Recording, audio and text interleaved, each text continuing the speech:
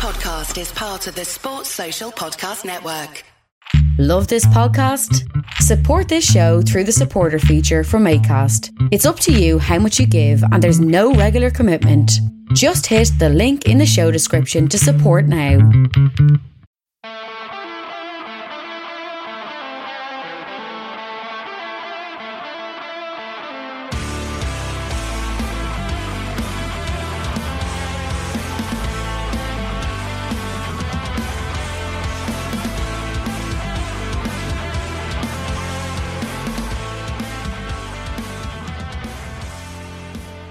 What's good, boys and girls? Welcome into the Two Footed Podcast on Friday, October 30th. It's almost Halloween. It is the weekend. It's time to enjoy yourselves, well, as much as you can in your lockdown restricted lives. But we've got a full slate of Premier League games to get through. I'm joined today by producer extraordinaire, Mr. Guy Drinkle. How are you, sir? I'm good. On a morning like this, where there's not much going on, I do appreciate the Sean Dyche quotes that came out this morning about the Grand Canyon. It is magnificent. For those that haven't seen it, Ian Woan did an interview with The Athletic talking about the 8 years that him and Sean Dyche have spent at Burnley, giving an insight into what it's like to work with Sean Dyche, what it's like to live with Sean Dyche. They share an apartment in Burnley because their family homes are in, I think, Nottingham for Woan and Northampton for Dyche. And they obviously spend a lot of time together, and they went to the Grand Canyon once, and Dyche looked at it for 2 minutes, denounced it as a large hole in the ground, and went to leave.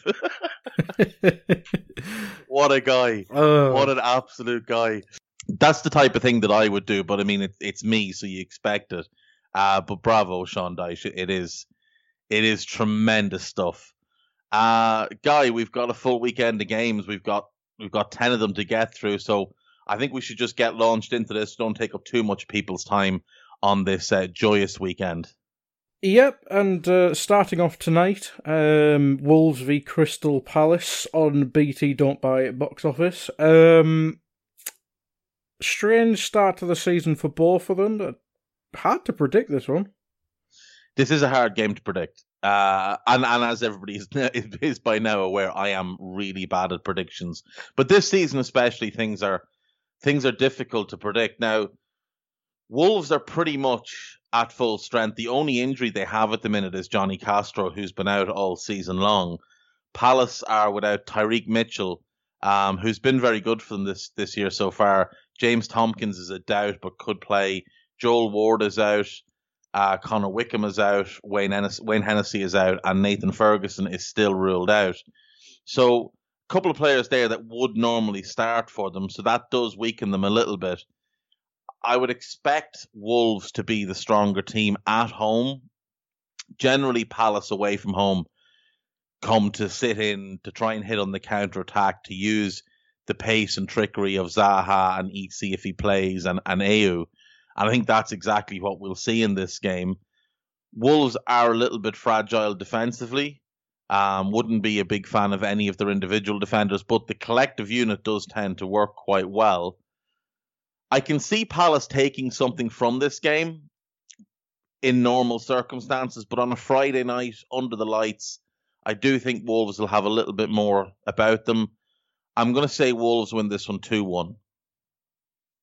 Yeah, I think this is one that could realistically be anything. As you say, Zaha against that defence will be quite interesting. But we'll move on to Saturday and 12:30 kickoff on BT as usual. Struggling Sheffield United against inconsistent Man City. Yeah, I think that's a fair assessment of City for sure. Sheffield United have been really, really disappointing this season, and this weekend they're without Lys Mousset, John Fleck. Looks like Max Lowe is back after the head injury he received, but Jack O'Connell obviously is out as well. So that is three important players. You'd imagine if they were at full strength, O'Connell definitely starts, Fleck likely starts in the midfield three, and Lys Mousset likely starts up front with Brewster. So it is a big blow to be without all three. City, though, are not without their own injury problems. Gabby Jesus is ruled out. Benjamin Mendy is ruled out. Fernandinho is ruled out. Sergio Aguero is ruled out. And Nathan Ake is a doubt. So They don't have a natural recognised number 9. It's possible that Raheem Sterling will play there. They've also played Ferran Torres in that role.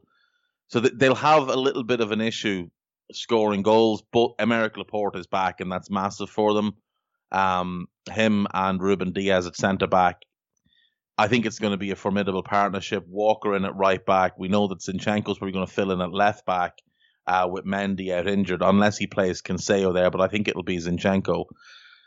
I think City will just have too much. I don't think this is going to be a high-scoring game, in part because Sheffield United just can't score goals. Only 1 goal from play from the 6 games so far.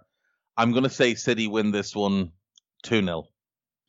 Yeah, I think it'll be interesting because if Sheffield United, as you say, Max Lowe's back, I think Stevens has started to replace O'Connell, hasn't he? So maybe that'll be the set. Yeah, so Max Lowe might start at wing back. Now, when they played us, obviously, they did change things a little bit. But yeah, I think Max Lowe could well start here. And I forgot I was going to bring it up.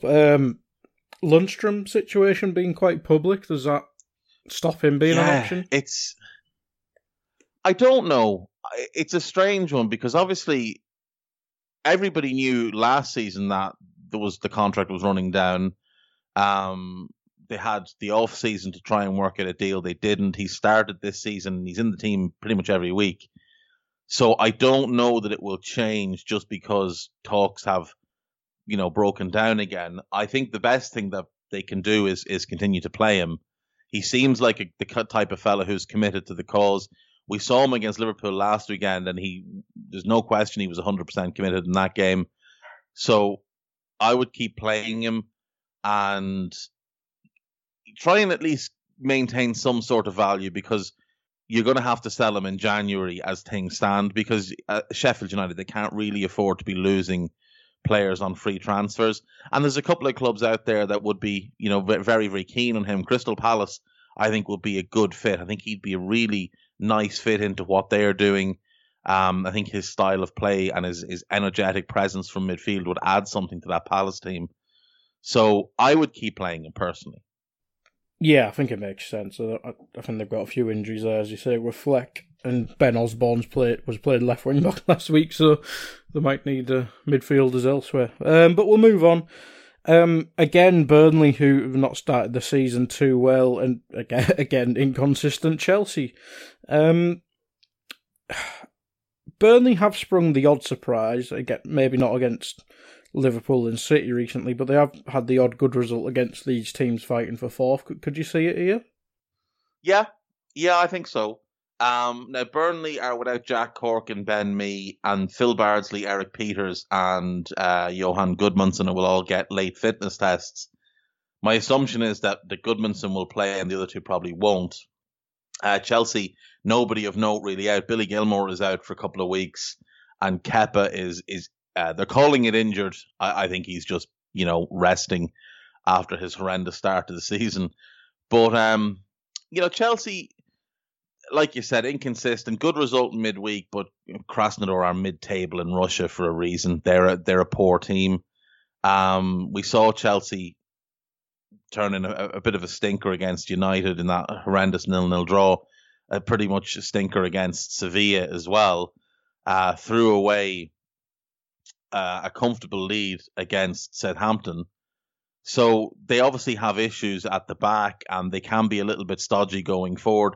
The talent going forward is unquestioned when you consider Werner, Havertz, Tammy Abraham, Hudson-Odoi, Pulisic, Ziyech. I mean, they're Mason Mount, Oli Giroud. They're loaded in attack. But Frank has struggled to get the balance right. He really has struggled to get the blend of styles and attributes right. Burnley, we know, are going to be compact, defensively rigid. They haven't been as good defensively this year, obviously with Ben Mee missing out and having to play long, and he's not of that same caliber. I do think Chelsea should have enough to win here. And it's like you said, Burnley have had such a bad start, only 1 point from the 5 games. And they did give Spurs a decent game last time out. I mean, it was their best performance of the season. And Spurs are better than Chelsea, but I still think Chelsea win this. I'll say 2-1 to Chelsea, but I do think there is a way for Burnley to win this game. If Burnley can target Thiago Silva with the high ball, I think they can have real joy there. I think Chris Wood could really take him to the cleaners. If they can isolate on him with Chris Wood and get accurate balls into him and then get as many runners as they're willing to put forward into the box, I think they could have success here. I'll say 2-1 to Chelsea, but I do have a sneaky suspicion that Burnley could get something out of this game. Yeah, say if you start Rodriguez over Barnes or something, he can run off or something. I think that would work. Exactly, and you have that little bit of extra pace. If you can get McNeil into the box more, try and get that service coming from your fullbacks rather than your wide players. Try and get Ashley Westwood and Josh Brownhill taking it in turns to get themselves into the box or even just to the edge of the box for second ball. I do think they can have success there. Yeah, absolutely. That one is on BT box office again. Don't buy it. So don't buy that one. Last game on Saturday, Liverpool v West Ham. Injury hit Liverpool, but West Ham have their own key injury in Antonio, who's probably been their player of the last few seasons. But I mean, since the project restart, he's been phenomenal. Yeah, he has. He's been really, really good, and it's a massive blow for them. It's super important against Wolves, Leicester, Spurs, and City. Obviously came off with a little niggle against Spurs and then felt it in the City game and had to go off, and that has ruled him out of this one. The only other player they're without is Ben Rama, who hasn't played for them yet. He has a late fitness test to come, but it's unlikely that he'll play. Liverpool, on the other hand, I mean, it's horrendous. You've got Alex Oxlade-Chamberlain 100% ruled out, Fabinho 100% ruled out, Virgil van Dijk definitely ruled out. Now, Joel Matip, Naby Keita, Thiago Alcantara and Kostas Tsimikas are all 50-50 for this game.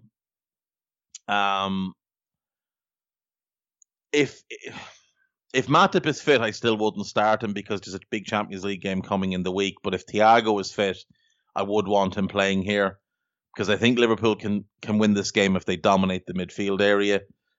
Same goes for Naby. If he's fit, I would play him. Liverpool should have enough. I mean, obviously West Ham are on a good run of form, 8 points from the last 4 games, all against good teams as well. But there are weaknesses in that team. And Liverpool have punished teams that have played a back 3 against them. Now West Ham's is much more of a back 5 than a back 3.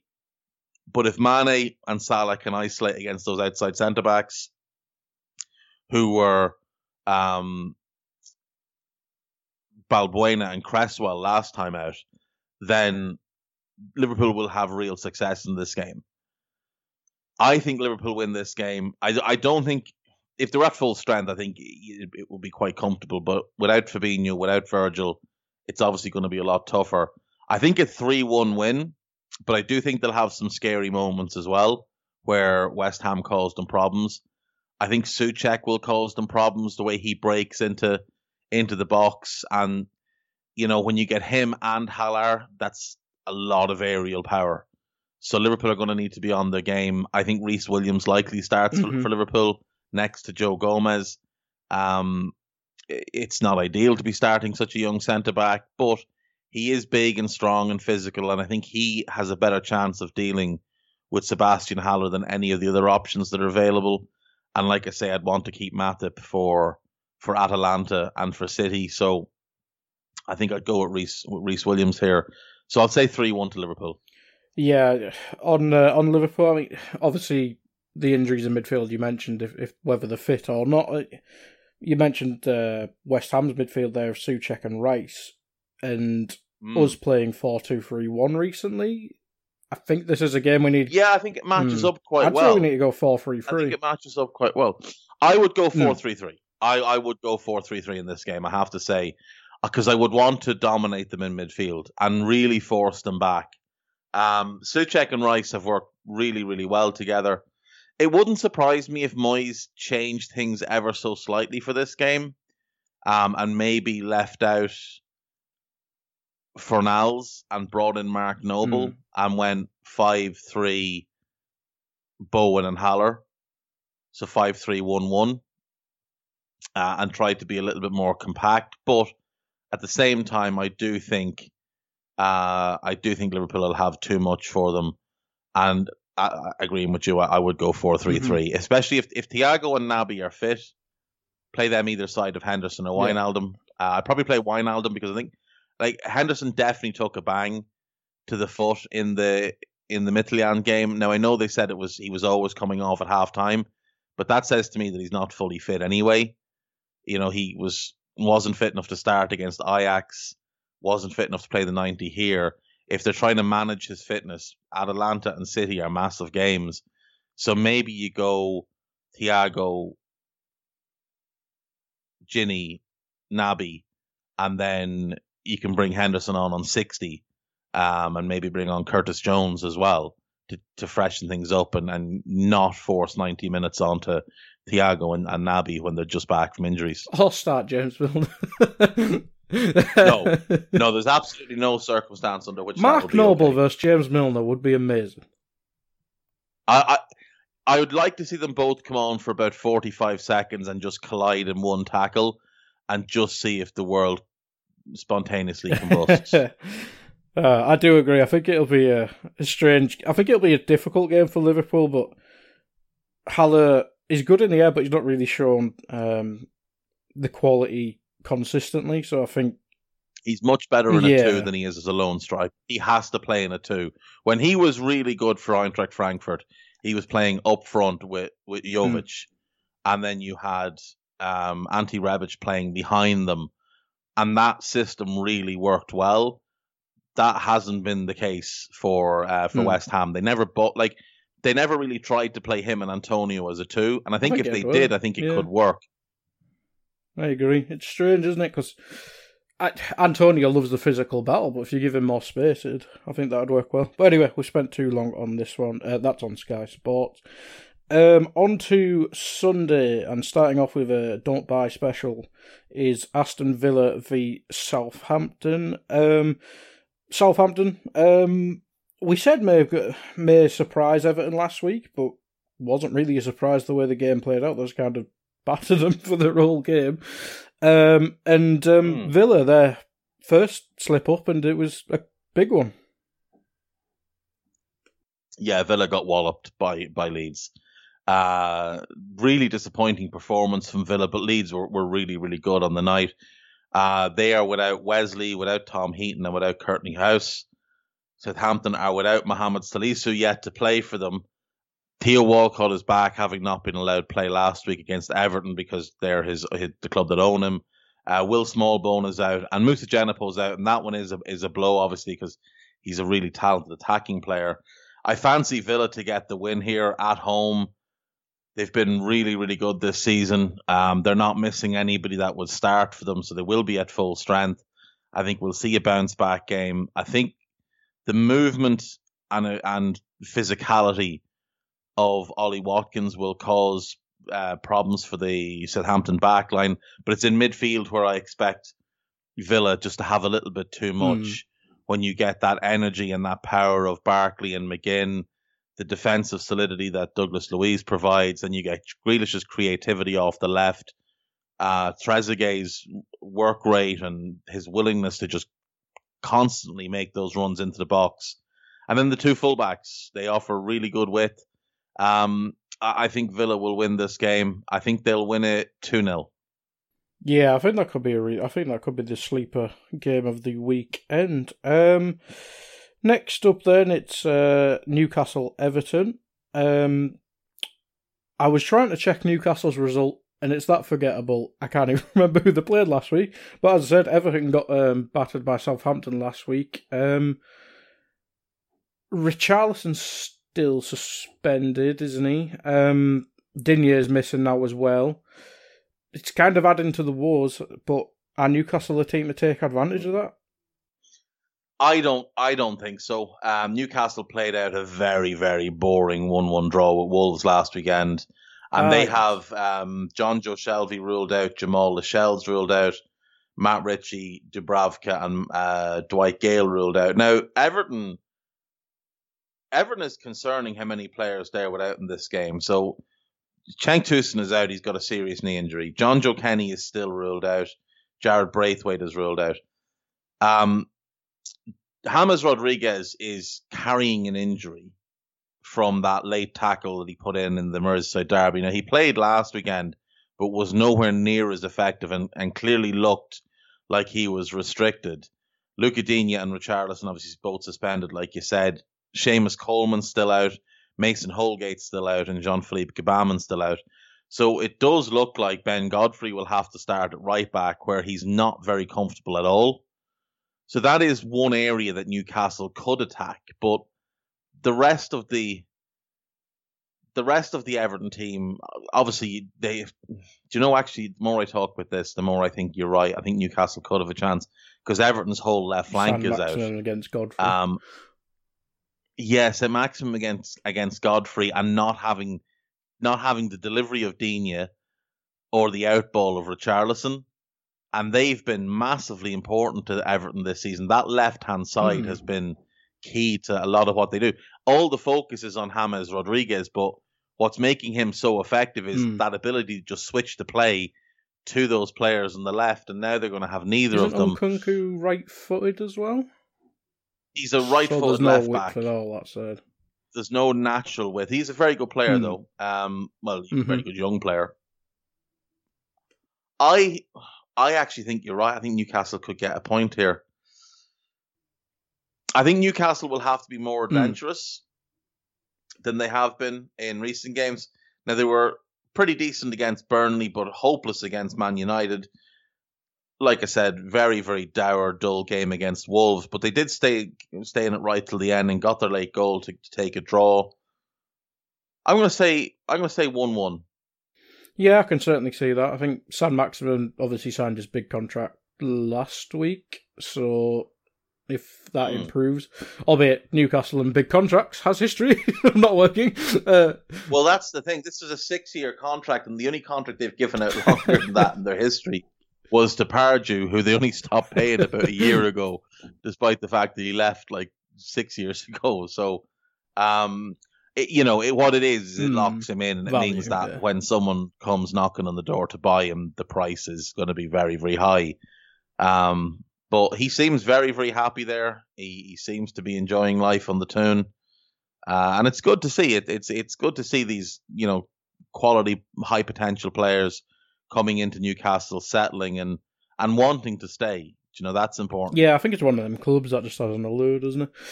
Even in the boring times of Steve Bruce. But yeah, I think this is a real opportunity for Newcastle, I think. I still don't think they'll be fighting relegation. I think they'll just bore their way to mid-table again. And then as soon as they get safe, they'll play top-quality football again.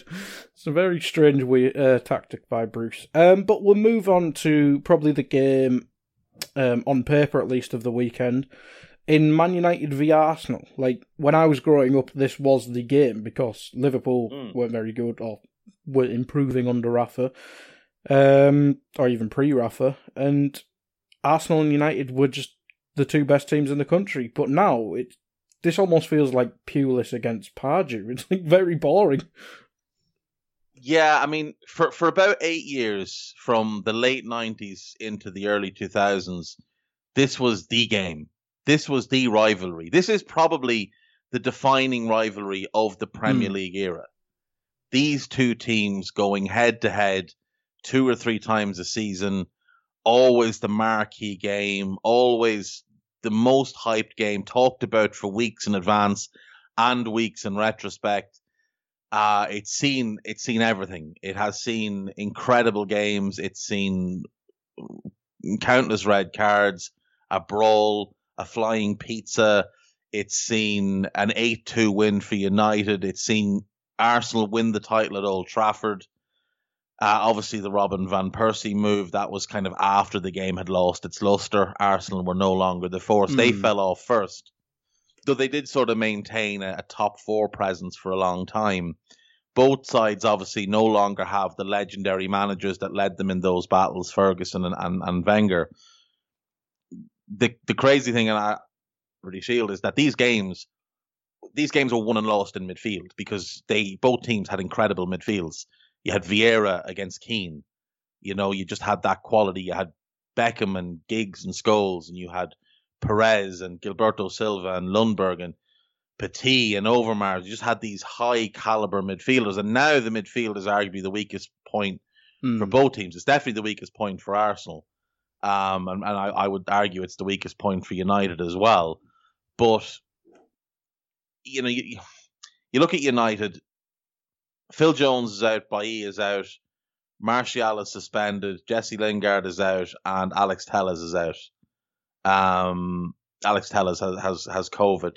Lingard is no loss. Martial is a big loss, but that suspension is still running.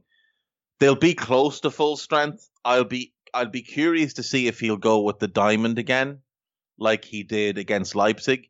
And the thing is, United are like the ultimate Jekyll and Hyde team this year. They've been really good in the Champions League. They obviously beat PSG and then hammered Leipzig.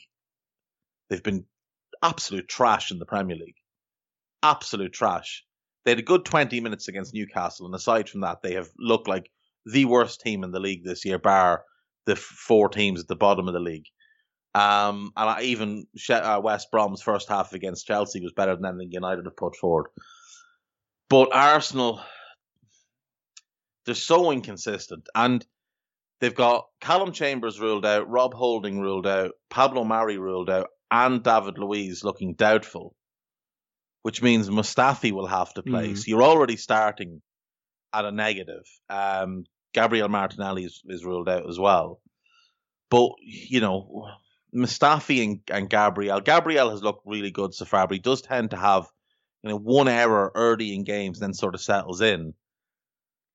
In big games, Arteta has gone with a back 3, so he could do it here. He could go Mustafi, Gabriel, and Tierney as his back 3, and maybe go Bellerin and Saka as wing backs, Thomas Partey and Xhaka be most likely. Xhaka, maybe if he wants to be solid, maybe go Xhaka. Now he could play Xhaka at centre back. He did that last week. It didn't work at all, but he could try it again. I think Arsenal will come into this game looking to be really solid, really compact. They look to minimise United's opportunities, and they will rely on Aubameyang to pull something out of the bag. That is what their game plan is going to be. It's been their game plan in every big game under Arteta, and while it's admirable and it has gotten them some results, it does make them quite predictable. And United do have an exceptionally good 1v1 defender in Aaron Wan-Bissaka, who I think they might just park on Aubameyang and just say, follow him. Wherever he goes, follow him.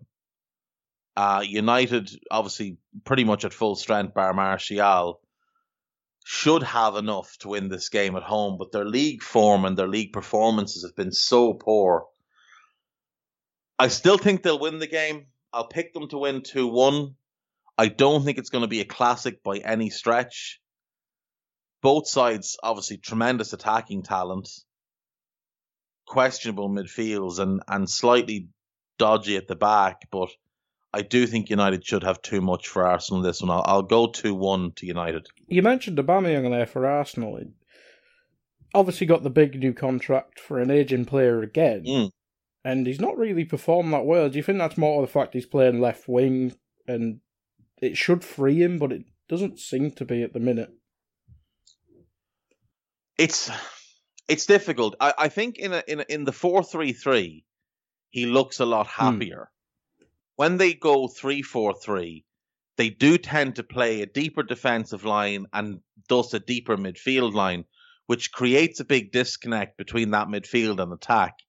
And he tends to just end up having to drop really, really deep to try and pick the ball up and get involved in the game. Because Arsenal's big issue for the last, I suppose, 2.5 years has been creativity and ball progression through the midfield. Now, Thomas Partey should help that massively, but he's still settling in. So, you don't expect him to perform at his best straight away. You've also got to factor in he's coming from a very limited role at Atletico Madrid. And I don't mean limited in terms of playing time. I mean, he had a very specific small mandate of these three things are what I want you to do, which is what Diego Simeone does to his midfielders.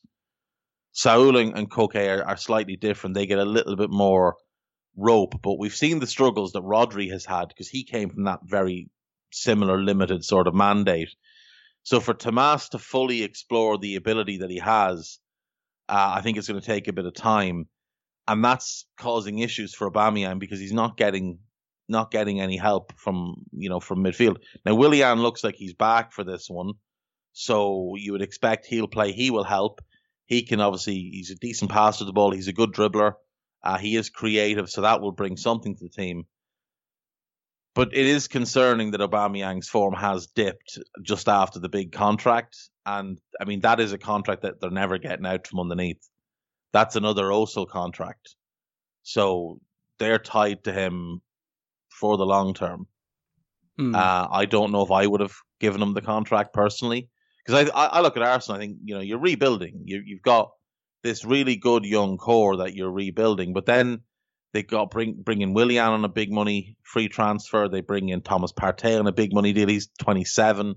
So they've brought that older kind of mix in as well. So they're kind of stuck in between. Are you rebuilding or are you trying to win now? And I don't know if that works, especially under a young manager who's still trying to figure things out. But yeah, it is a bit concerning that he's dropped off the way he's dropped off. They'll just win the FA Cup. That's what they do. Pretty much. That's what Arsenal do in this era. And I mean, look, that's absolutely admirable, but it will only satisfy the fans for so long. Well, we saw it with Wenger, didn't we? I think they could get away. If they finish 6th this year and win the FA Cup or even win the Carabao Cup. The Papa John's Cup. Yeah. They're in the quarterfinal. They are playing City, so it will be tough.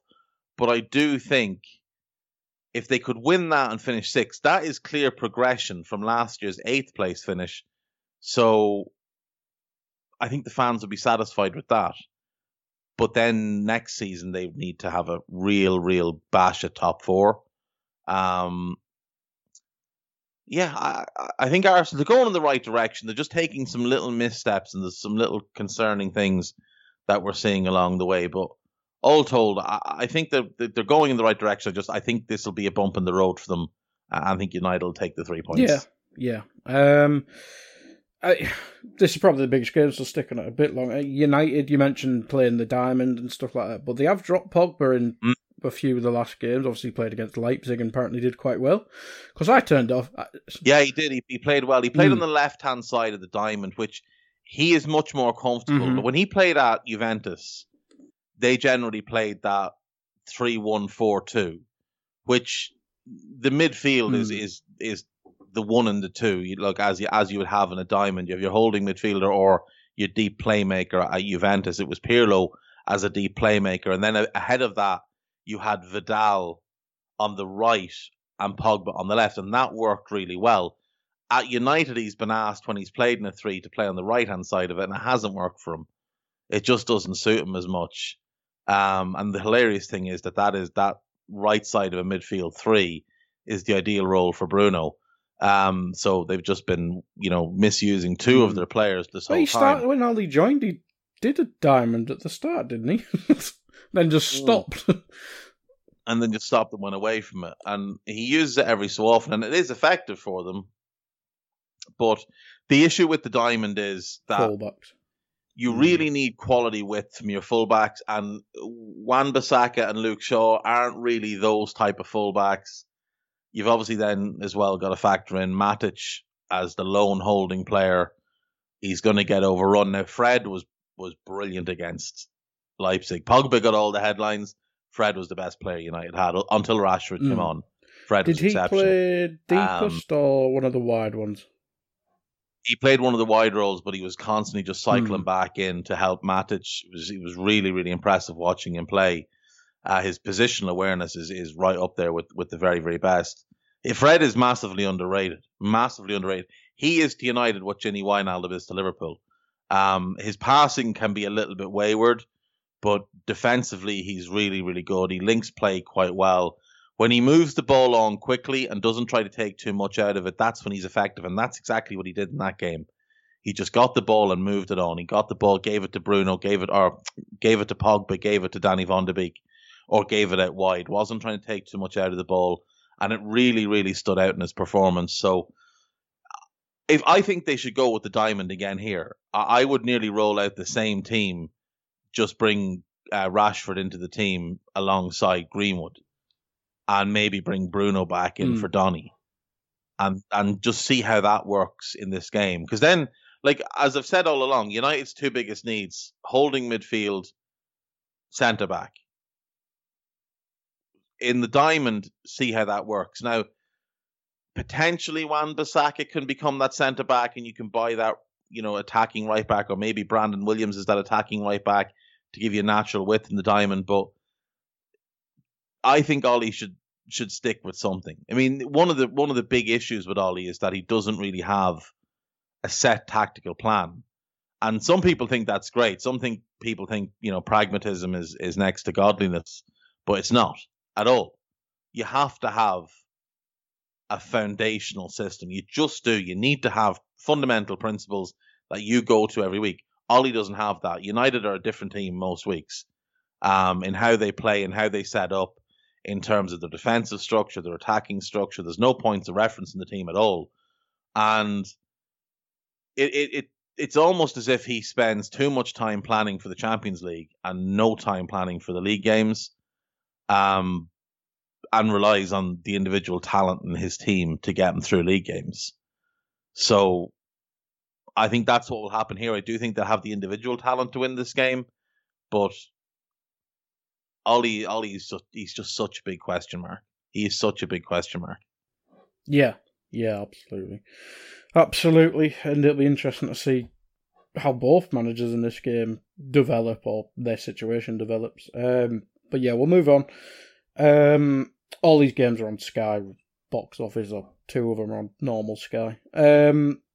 Spurs v Brighton should be a good game on paper. The very up and down Spurs summarising that this week, losing to Antwerp, was it, yesterday? Mm-hmm. Strange team. I'm not sure what team they played. Maybe they took it lightly on Antwerp, but yeah, they did play pretty much a reserve 11, but they should have had far too much quality to win the game anyway. I mean, Gareth Bale played, Dele Alli played, Steven Bergwijn played. Harry Winks played, Lo Celso played. I mean, it was a really good 11, but it was their backup 11. Brighton are a concern to me at the moment. I really had high hopes on this season. They'll be without Johan Bakash. Lewis Dunk is suspended. Davy Propper is still carrying an injury. Christian Walton is hurt. He wouldn't have played anyway. Florian Andone is out for the season, and Jose Izquierdo is out for the foreseeable. Lewis Dunk is the big loss there, but Propper is really important to them in midfield. And without Propper, they've been forced to play Ben White in midfield, and it's not working. Graham Potter's been a little bit disappointing this season. Spurs' only absentee is Tanganga, who again wouldn't have played anyway. He's fairly well down the pecking order at centre back right now for Spurs, despite being a very good young player. I expect a loan in January is probably the move with him to get him some games. I would expect Spurs to bounce back in this one. I think they'll have too much going forward. And I really do think Spurs have an outside shot at the title this season. I must say, they've got the best attack in the league this year so far. They've got the third best, or joint third best, defence behind Villa and Arsenal. There's a couple of other teams only conceded 8 as well: West Ham, Wolves, Leicester, and Man City. So they've got good balance in the team this year. A little bit of inconsistency, like you said, but in the league they have looked pretty good. Their problem has been seeing out games. You look at the Newcastle game, they should have had that game won, and the last minute penalty, or the 97th minute penalty, that was given against Dyer. And then West Ham, they're 3-0 up, absolutely coasting, 8 minutes plus stoppage time left, and somehow only come away with a 3-3 draw. So that's a little bit concerning to me. The only other points they dropped were on the opening day of the season against Everton in a game they just didn't really turn up for. But when they have turned up this season, they walloped Southampton. They walloped Man United and looked really, really good against both. And obviously they beat Burnley 1-0 last time out in a solid away win. Not the best performance, but a solid away win. The Antwerp game, I think, is just a bump in the road. They've been good in the Europa League to that point. I think it's just one of those games where they probably overlooked them a little bit, but I'd expect that they'll bounce back from it, and I expect them to beat Brighton. And I think they'll beat Brighton fairly comfortably, if I'm being honest. I think they could beat Brighton 4-1. Yeah, I think this should be guaranteed goals. Just how many for Tottenham is probably the biggest question. But yeah, I've been a fan of Brighton as well, and it's just strange. They didn't add what they needed in the summer. They needed that big target man up front. They needed that reference point, someone that the likes of Connolly and Maupay and Trossard could play off, and they didn't bring that player in. And now we're playing Adam Lallana in the front three, and it's just, I mean, he's done. It's he's strange because they targeted Nunes, and then there was no one. Yeah, and then didn't buy anybody. At one point, it looked like they were going to sign both Darwin Nunes and Nico Gonzalez from Stuttgart, and in the end, they signed Danny Welbeck on a free. Oh yeah, I forgot about that. Like, it doesn't make any sense. And Danny, like, I don't mean to be mean or anything. Danny Welbeck has never been a good Premier League striker. You just need to look at his goal record. It's like 1 in 9 over his career or something like that. Surely you gamble on Sturridge in that situation.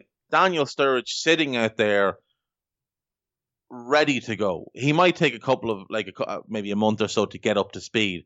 But the upside of Daniel Sturridge is a 20-goal-a-season striker. The upside of Danny Welbeck is 6 to 8 goals. Because Sturridge did all right in Turkey as well, seemingly. Yeah. Daniel Sturridge is a great footballer. Danny Welbeck is just all right. Yeah, it'll be interesting. Well, I think this is every time we bring up Spurs, it's just how Spursy can Spurs. It's just a question going in every game. It will come down to that. The only thing stopping Spurs winning this game comfortably will be Spurs, without question. Yeah. That's it for the Sunday games. We'll move on to Monday. And if you really want to spend £15 on this game, you are either very wealthy or very stupid. Fulham v West Brom. Please don't. Like, if you're that rich, just get a helicopter and go watch it above. Yeah, exactly. Like, if you're wealthy enough to watch it, like, if you can throw away 15 quid on this and you're not a Fulham or West Brom fan, make a sizable donation to your local, food bank or your local homeless shelter. Don't spend your money on this game. Fulham are without Kamara, who's suspended for being stupid last weekend. Cabano is doubtful. Joachim Anderson maybe has a chance of making it. He's back in training. I would say this game comes too soon for him. Kenny Tete is still ruled out. Terence Congolo is still ruled out. And Josh Onamoa, who wasn't actually included in the Premier League squad anyway, he is injured allegedly, but it's an undisclosed injury, which leads me to think maybe he's not injured at all and he just hadn't been impressive in training, so that's why he was left out of the squad for the Premier League. For West Brom, Sam Field is out, Robson Kanu is out, and Dara O'Shea is out. None of them likely would have started. West Brom have started the season in better form than Fulham. They've got 3 points to Fulham's 1. They've looked a little bit of a threat going forward with Pereira, Diangana, and now the addition of Karlan Grant, who got his first goal last weekend to salvage a draw. I really like, against Brighton that was, I really like that West Brom front three. I think the midfield has potential. I like Conor Gallagher. I think he's a good player. I think when you look at Krovinovic, the other player they have in on loan from Benfica, he's got talent, obviously. And Jake Livermore is a good, solid holding midfielder. Maybe a little bit past his best, but still a solid player. The issue for them is that defense. I mean, it's all over the place. It really is all over the place. They make so many mistakes. They're relying on Branislav Ivanovic to carry everything, and the guy's, I think, 38. And they got rid of Higazi at this point, week, didn't they? And Higazi was sold loaned without Bilic knowing. Now, he was out of favour, but at the same time, he's a body and he's a useful defender. On the flip side, for Fulham, things have not gone well. I think it's fair to say things have not gone well for them. 1 point from their 6 games. That 1 point came against Sheffield United, who've also only got 1 point, which will tell you how the rest of their games have gone. In truth, they should have won that game. They were the better side. They did miss a penalty. They should have put that game to bed. Mitrovic missed the penalty and then gave away a stupid penalty at the other end. So, not great. These two teams have the worst defensive records in the league. They've both conceded 14 goals. And you would think that means goals, but unfortunately, Fulham have only scored 5. West Brom have only scored 6. I do think this could be a somewhat entertaining game, but I think it'll be entertaining in the same way. You know when you see someone on a trampoline and they go to do some fancy trick and come down and miss the trampoline, that type of thing, or when you see some kid on a skateboard line up to do a big grind down a handlebar of a long set of steps outside, and they miss and their testicles hit the bar and they bounce and then slide the whole way and end up on the ground in a flood of tears. I think this game will be entertaining in the same way that is entertaining. I'm going to suggest it's a draw. I think it'll be a score draw. I think I'll go 2-2. But if I was to pick a winner, I actually think I would pick West Brom to win it. I think there's more chance of West Brom winning it than Fulham. And obviously Burnley have a tough game this weekend with Chelsea. Sheffield United have a tough game with City. If West Brom could win this game, they could leapfrog Brighton, who obviously play Spurs. That'll be tough. But at worst, if Brighton even got a draw or won, West Brom would still create a 5-point buffer between themselves and the bottom 3. And I know it's really early in the season, but that would still give them good confidence going forward. And I think it could be one of the nails in the coffin of Scott Parker as manager of Fulham. The last time they came up, they waited 12 games before sacking their manager. They had 5 points after those 12 games. Fulham have won after 6, but after this game, they go to West Ham, then they host Everton, then they go to Leicester, then they go to Man City, and then they host Liverpool. That's their next 6. So if they don't win this game, I just don't see any possible road to even 5 points for them after 12 games. West Ham, maybe you get a point. Everton should have everybody back by then, so you would expect them, not everybody, but they'll have Digne back and Richarlison back, so you'd expect them to win that game. You'd expect Leicester to beat Fulham, City to beat Fulham, and Liverpool to beat Fulham. So I genuinely think if they fail to win here, I don't think they can even match that 5 points after 12 games that caused a sacking the last time they were in the league. So I do think this is a must-win for Scott Parker, and I just don't think he's got it in him. I don't think he's good enough at this level. Their performance last weekend was shocking, genuinely shocking. I think he's a lame duck at this point. It is strange because I think the best thing for Parker would have been another year in the Championship. For sure. 100% for sure. And it might have even been the best thing for Fulham as well. Now, coming back up so quickly did allow them to bring Zambo Anguissa back in rather than, I'd imagine they would have had to sell him. And he is tremendous. He is he could unquestionably play for pretty much any team in the league. Like he would improve United, he would improve Chelsea. I don't think he'd get it with Fabinho not in the team. He'd probably get a game at Liverpool, but he wouldn't get in the Liverpool team. He wouldn't get in the City team. I'd still take Ndidi over him, but I'd love to see him and Ndidi play together because I think they offer different things. But outside of them and Spurs, those three and Spurs, I think he'd start for pretty much anybody. I'd have him 100% over Doucouré for Everton. I would have him over John McGinn for Villa. I'd have him over anybody bar Partey for Arsenal. So him and Partey in midfield, which if you're playing 3-4-3, would work really well. He'd obviously start for United over Matic. There's no question about that. I think bar maybe 4 teams, I think he starts for anybody in the league. I think he's really, really still good. Young as well.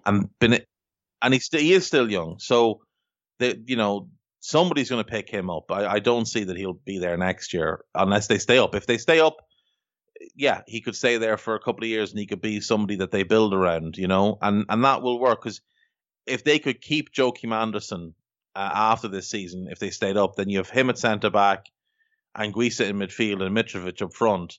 That gives you the beginning of your team. Whether or not they could keep Areola, I have no idea. They'd have the money to do it, and maybe they could keep Loftus-Cheek as well. Adebayo, maybe Chelsea.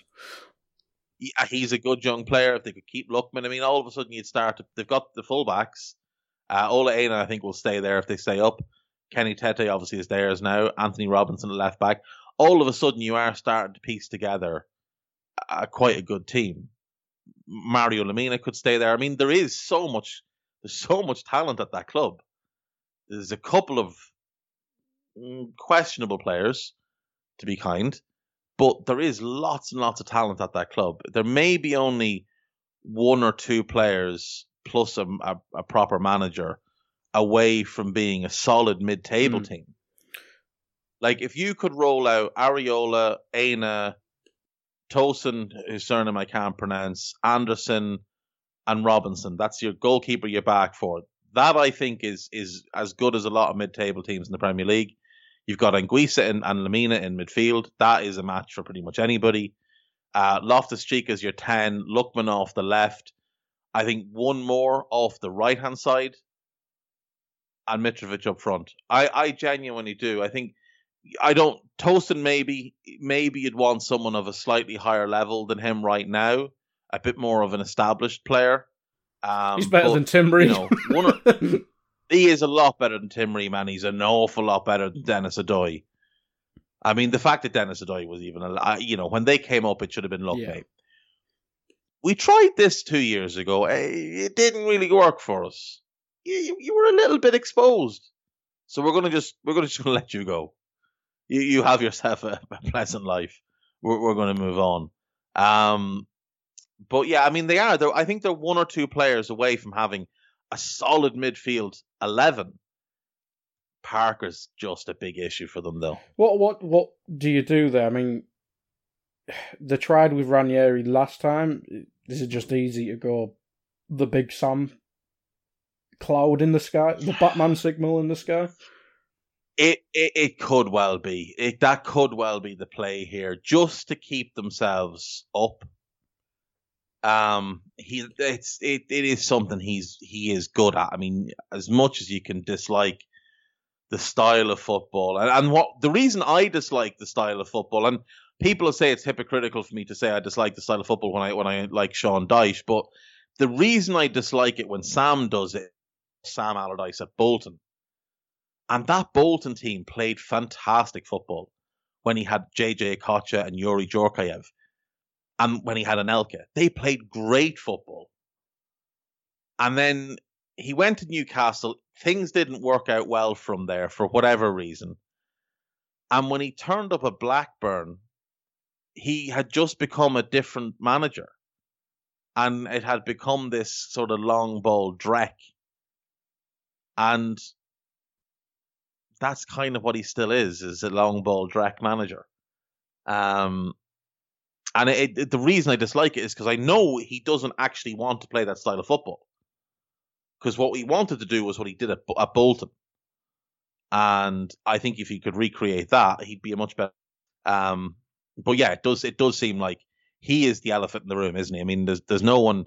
I mean, Pochettino is not going to go there. I mean, they could offer him. They could afford him. They could offer him a mega salary. But I don't think Pochettino will go to Fulham. They could afford Allegri, but again, he's not going to go there. So you do have to be a bit more realistic about it. And Sam is kind of the only one out there. Yeah, and to be fair, it's working at West Ham. I know, a bit different, but if Sam stayed, I don't know, say if they did hire him, keep him for free. And Sam's a better manager than Moyes. Yeah, I'd agree with that. I mean, Sam is a better manager than Moyes. I mean, the only other one out there, and it's the same mindset, it's the same style of football, but Armand Toney. I think Tony's a bit worse. But Toney, yeah. I think there's a bit of a stench off him after Middlesbrough. And obviously it didn't go well at West Brom. It's been a long time since we saw the good Tony Pulis, but even like the good Tony Pulis, like career record, right? 1,127 games managed at Bournemouth, Gillingham, Bristol, Portsmouth, Stoke, Plymouth, Stoke, Crystal Palace, West Brom, and Borough. 1,127 games managed, 409 games won, 334 games drawn, 384 games lost. And bearing in mind, quite a bit of that was in the lower leagues. So, I mean, like, Bournemouth was lower league, Gillingham lower league, Bristol lower league. When he was at Portsmouth, I think they were championship.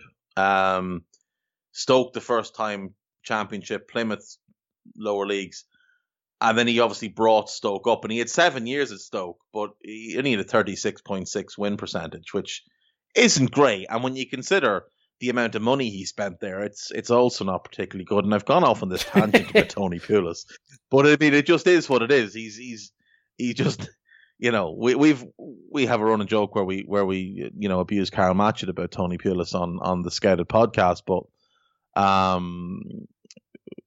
he's just not very good. Whereas Big Sam, I think Big Sam has been a good manager, and that is who I would go for. I wouldn't go for him on anything more than a contract till the end of the season, and you're going to have to give him a hefty bonus if he keeps them up.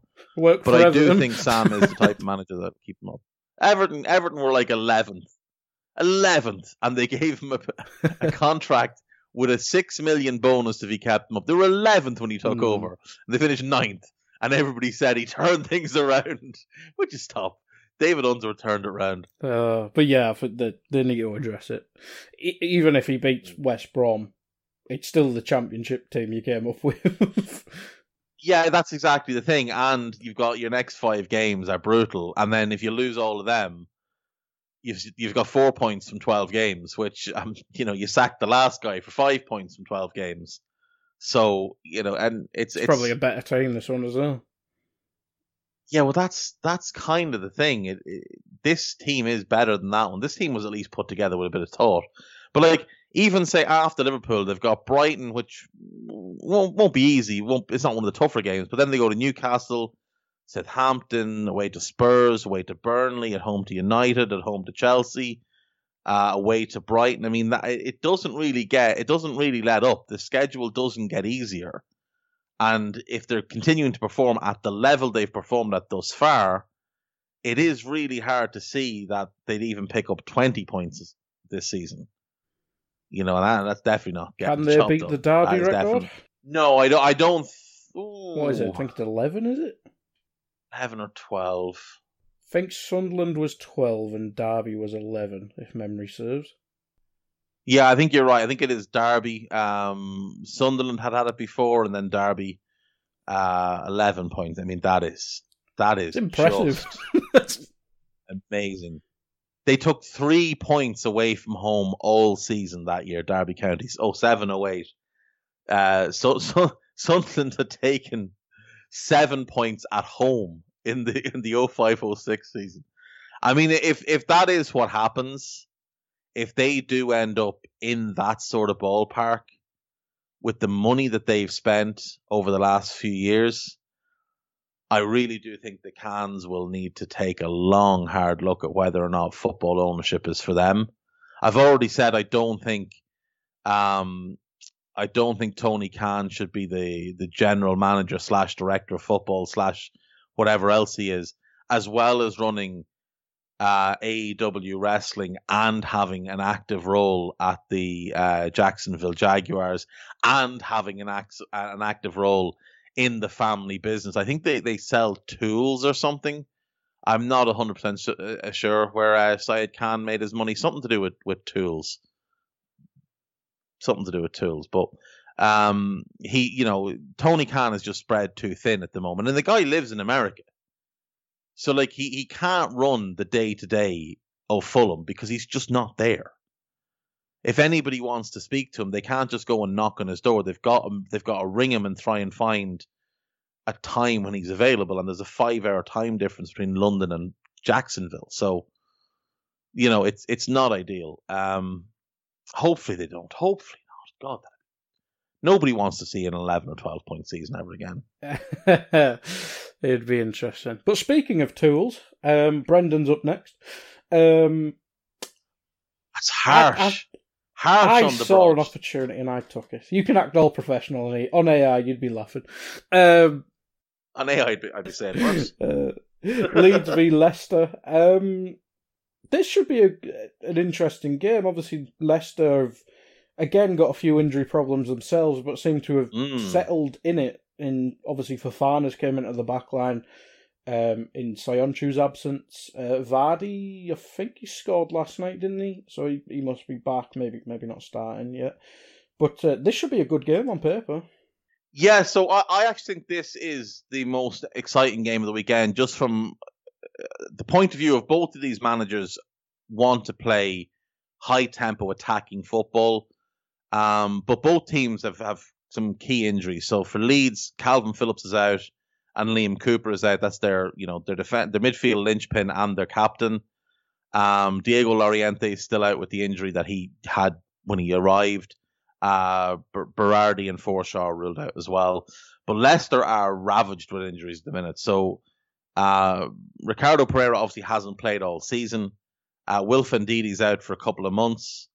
Soyuncu's out for, it looks like, the foreseeable future. I mean, when it happened, they were saying it'll be like late January before he's back. So that's 3 of your most important players. It's your 2 defensive linchpins, the 2 bedrocks of the team, plus your best attacking outlet. Now, they've gotten away with Pereira's absence because Tim Castagne has been playing pretty well. He's now ruled out. So James Justin's going to have to play right back, which means that he's been playing left back, which means that I assume Thomas will play left back, and he hasn't played much in the Premier League, if at all. So that's a blow. Well? Maybe Fuchs. Yeah, maybe they go with Fuchs and just go with the experience. I mean, I think that would leave them open to some issues, because Fofana, like you said, has started brilliantly next to Johnny Evans. Johnny Evans is out of this game as well, by the looks of things. So that probably means Wes Morgan has to play. So if you've got Wes Morgan and Fuchs side by side, that's a lot of years. That's a slow left-hand side of your defence. That is a concern. So with those injuries, I think Leicester are going to struggle. Like you say, Vardy is back. The attackers are all back. They're all fit. They're all flying. But missing their holding midfielder, both normal starting centre-backs. You would say, if you looked at Leicester, like, their first choice back four, if everybody was fit, would be Pereira, Evans, Soyuncu, Castagne. That would be their back four. They're all ruled out. That's massive. You know, it really, really is massive to have all of your defence ruled out and your defensive midfielder. So it's going to be makeshift, and we know that Brendan's not particularly good defensively. So I think Leeds win this game. I think when we look at Bielsa, he's so good at planning for individual matches, and he's so good at just making slight tactical tweaks like we saw against Villa. I think he'll go with a similar approach to what they used against Villa. I think they could get a similar result. I don't think they'll win 3-0, but I could see a 2-1 win here. I think they'll have a little bit too much, and I think Bamford and Rodrigo will cause problems for Wes Morgan. And Fofana will deal well because he has been really good so far. But I mean, whenever Wes Morgan has played, he for the last year and a half, he has looked like a guy who is clinging on to the last days. He's on the coaching stuff for a reason. Exactly. I mean, that's the thing. Do you know what I mean? He is transitioning to the next phase of his life, of his career. He really shouldn't be playing. Now, the thing is, it didn't have to be like this because they obviously own Filip Benkovic as well, but they loaned him out to Cardiff for reasons known only to Brendan. Yeah. I don't understand it at all. I do not understand why they took that decision to loan him. Well, to indeed, Cardiff. he seemed to be the backup centre-back before they got Fofana, didn't they? So he's kind of, it's Fabinho for Liverpool. It's screwed in two positions. Exactly. It's the same sort of short-sighted thinking that Liverpool have suffered with. So, yeah, I think Leicester will struggle in this one. I'll go 2-1. Yeah, we've seen Brendan struggle with tactical managers in the past, like Mourinho, Rafa, and Newcastle days give him problems. Exactly. They're the type of guys that just outthink him in games. He's not the best at in-game alterations either, whereas Bielsa does thrive in that sort of thing. I think the physical side of Leeds as well will help them. Like, they've just got a lot of guys that will just run and run and run all day long. So, yeah, I think Leeds continue their good form, pick up another win, and that wraps it for the weekend. That is all 10 games previewed and predicted. As always, if I have predicted your team to lose, do not worry. They will most likely win because I suck at predictions. But they're fun to do. It's nice to have Guy involved. So hope you enjoyed yesterday's Twitter questions. I think we're going to do that every Thursday from now on because it is quite fun. So if that's okay with everybody, we'll keep doing that. And that's it. That is the show for today. Thank you, as always, for listening. Thank you to producer Guy Drinkle for his assistance today and his assistance every day. Thank you to Foxhound for our title music. Thank you, as always, to Liberty Shield for keeping the lights on.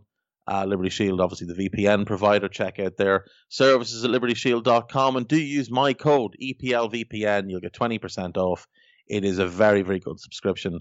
Customer service wise, it's absolutely outstanding as well. So everything you want with them, you get. And that's it. Thank you very much. Enjoy your weekend. I will see you on Monday. Bye-bye.